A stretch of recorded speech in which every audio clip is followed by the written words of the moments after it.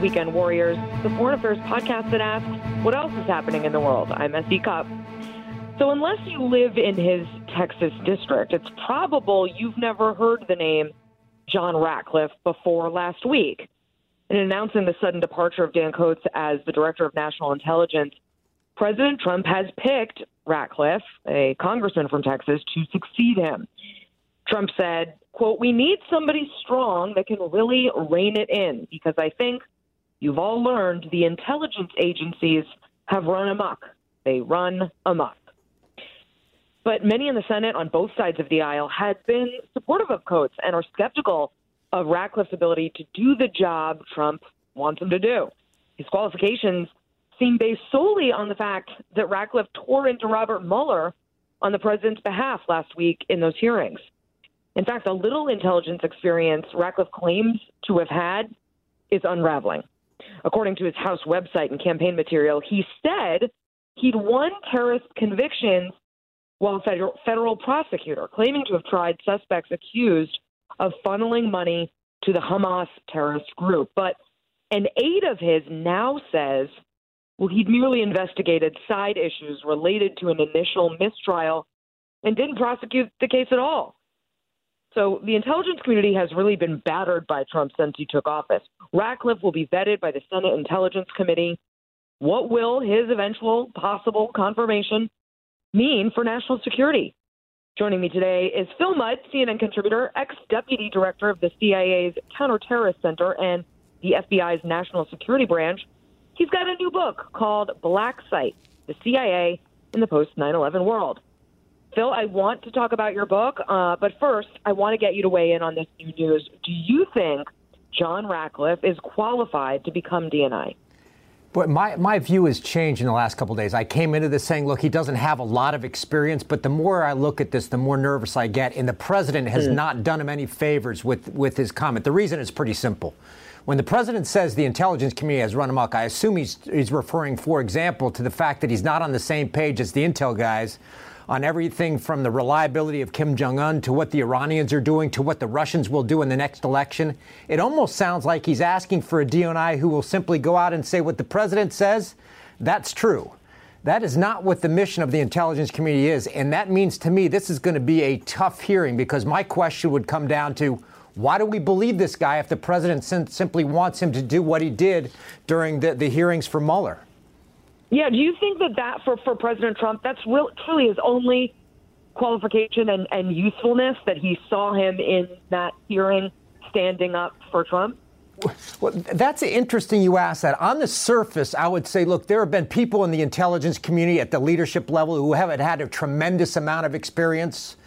You look at somebody like Leon Panetta, wasn't an intel guy. He had a lot of experience in national security from the White House, but didn't grow up in intel as some of the people who have been DNI have. Yeah. But then I waited a moment and I saw, wait, it's not that the president said, I looked at other qualifications that said this guy brings such judgment and temperament to the table that I have to nominate him. It's because I think he saw him on TV and said, cool, he's in. That's what it looked like to me. So as a prosecutor in the U.S. Attorney's Office, Ratcliffe would have worked with FBI agents investigating terrorism cases, right? Is that some level of experience or no? Let's dish some dirt here. First, I don't know the cases he worked on, but I was listening to your introduction about Hamas fundraising. I mean, there's terrorism and there's terrorism.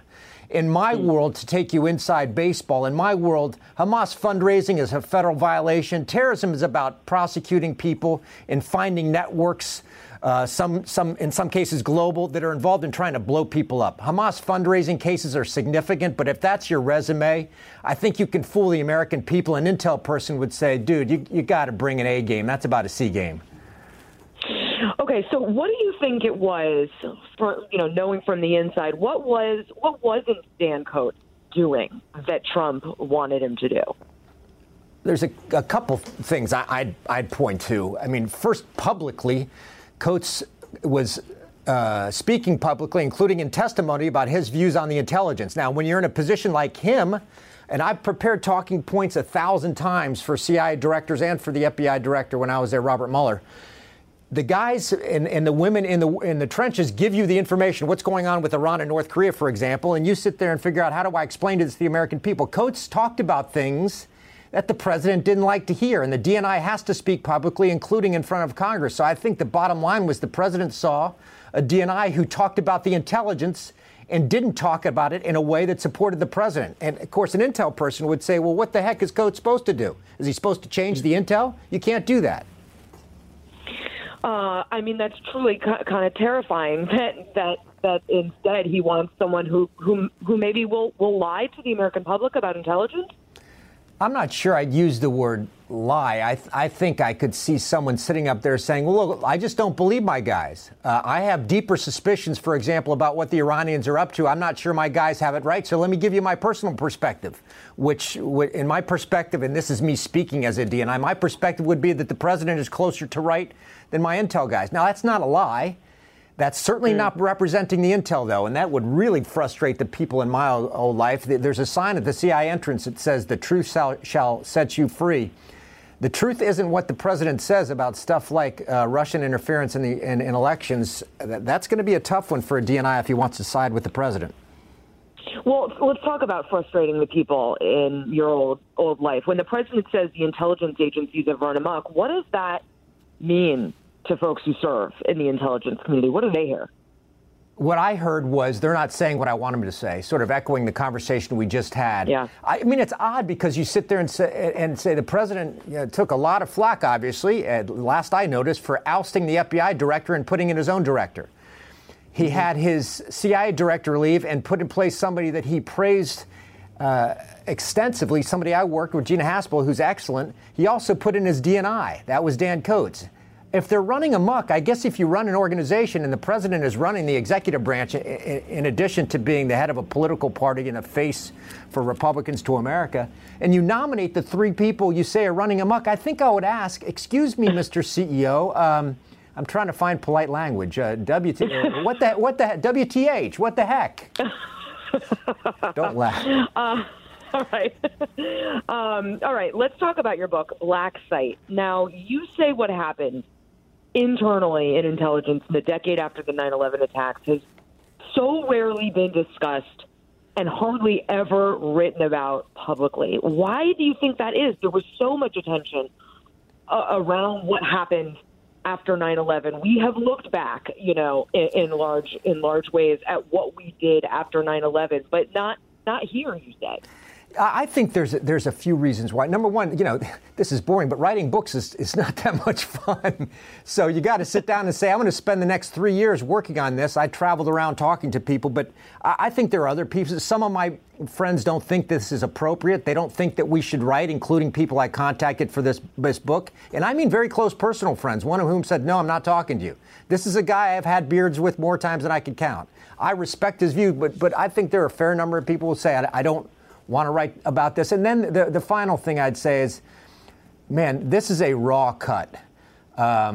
We're 17 years after the first black site opened. Last one closed 10 plus years ago.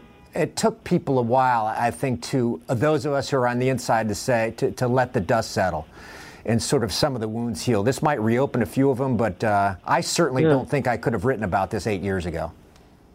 Well, you interviewed, as you say, former colleagues who give really unique perspectives from, the exact moments of the attacks to the hours and days and weeks and months that followed. Were you, because you were there, were you surprised by anything that someone you talked to said? I hate to bore you, but no. The book is purposely written in third person, though I witnessed and participated in some of what's in the book because I thought it would get confusing to go back and forth between they and I. So, I mean, I was familiar. I knew almost everybody I interviewed and familiar with what they talked about. But I take that back. One thing, the consistency of their views was pretty. There were a few outliers, but it was not hard to chart the arc in the book, which is basically you go into the program, which in the beginnings were rough. The program matures, and then people get cold feet and say, we're out of this. The views that I probably interviewed 35 plus former people and had my own reflections. The views were pretty consistent with just a couple of exceptions. It was not, I didn't have to herd cats when I was writing the book. Well, and you say that many look back their views on those days. They look back with their hands up. You say a mixture of guilt and, quote, we had to. What do they feel guilty about? I don't remember that word being in the book. I don't think there was much guilt. There was a sense before the attacks, people looking back, and I want to make clear, I'm not talking about black sides saying, boy, I wonder if we could have done more. So you could see guilt if you're in the pre-9/11 era saying, man, we tried our best and there nearly 3,000 people died. I don't want to suggest that I heard a lot of guilt about the black sites, but there was a lot of, I wish I could find a better word, a rueful remembrances saying, man, what a tragedy, and they were part of a tragedy. I think that was a pretty palpable sense in a lot of interviews. So when Trump talked about bringing back torture, I remember talking to you about it back when we used to bump into each other at D.C., and you basically said to me, good luck getting anyone in intelligence to participate in that ever again, because the ones who did, when they have bipartisan support from Congress, still got hauled to court, and some even went to jail. Talk about that a little bit. Yeah, I think you've captured exactly right. When I speak about this, people say, well, when you say it won't happen again, it must mean obviously that you feel that what we did was wrong, you didn't reflect American values. And I have to say, sorry, I grew up playing Little League baseball. I know what American values are. It's more because you look back and say, we learned the lessons of what happens afterwards when people who have to sort of write the laws and who talk to you in front of the American people and have the power of the people, that is the Congress, decide that they don't like it anymore.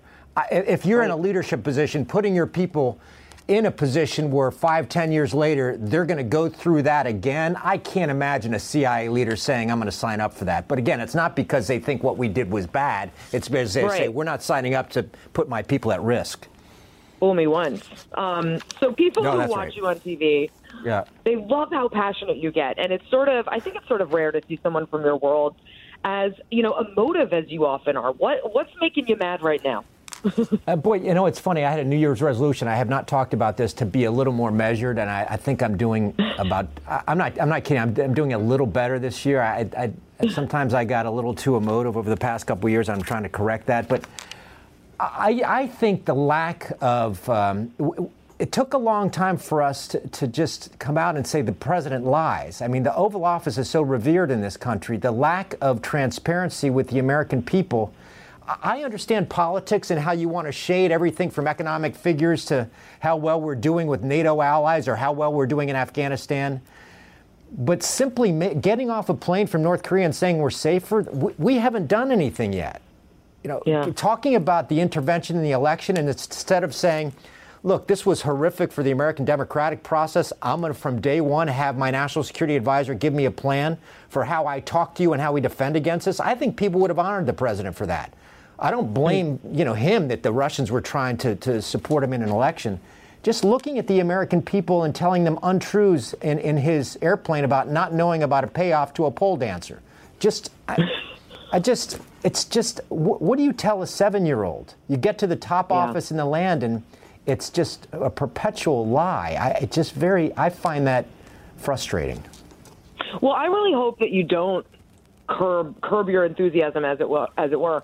Because a lot of this stuff in the past has been talked about in sort of sanitized terms, and it's not always connected and tethered to real, human issues. Why foreign policy? Why national security? Why this matters to real people? And I've complained to you about this before. I want people in the news business to talk about foreign policy in real ways, not from textbooks, not from people who, remember D-Day, but in real world, how this impacts me today terms. And I think that's why you're so great when you talk about these issues, because you talk about them both from inside, from having been inside, knowing what's going on, but also in ways that real people can understand what all this stuff means. I think it's really important. Well, I'll keep trying. It's interesting, as a former intel guy, I've been on TV now for quite a while, and I think one thing you don't realize, and a lot of my friends will make fun of me, they don't realize is how hard TV is. I mean, I don't want to complain. It's a great gig. It's better than working in government. I can guarantee you that. But the speed of TV and the the practice it takes to say, okay, I got 30 seconds. If I have this idea I want to get across, do I want an example? Do I want an explanation? Do I want a joke? How aggressive am I? How can I say that with eye contact, without ums? I swear, Essie, I'm still learning this. I still find it really difficult.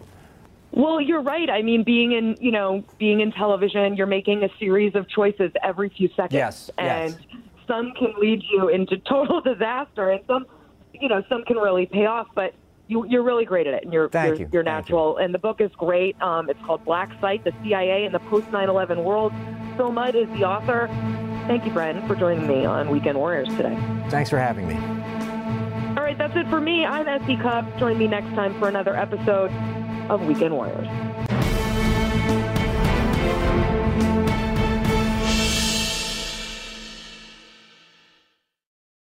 Quality sleep is essential, and that's why the Sleep Number Smart Bed is designed for your ever-evolving sleep needs. So you can choose what's right for you whenever you like. Need a bed that's firmer or softer on either side? Helps you sleep at a comfortable temperature. Quiets their snores. Sleep Number does that. Sleep better together. J.D. Power ranks Sleep Number #1 in customer satisfaction with mattresses purchased in-store. And now, save 50% on Sleep Number limited edition smart beds for a limited time. For J.D. Power 2023 award information, visit jdpower.com/awards. Only at Sleep Number stores or sleepnumber.com.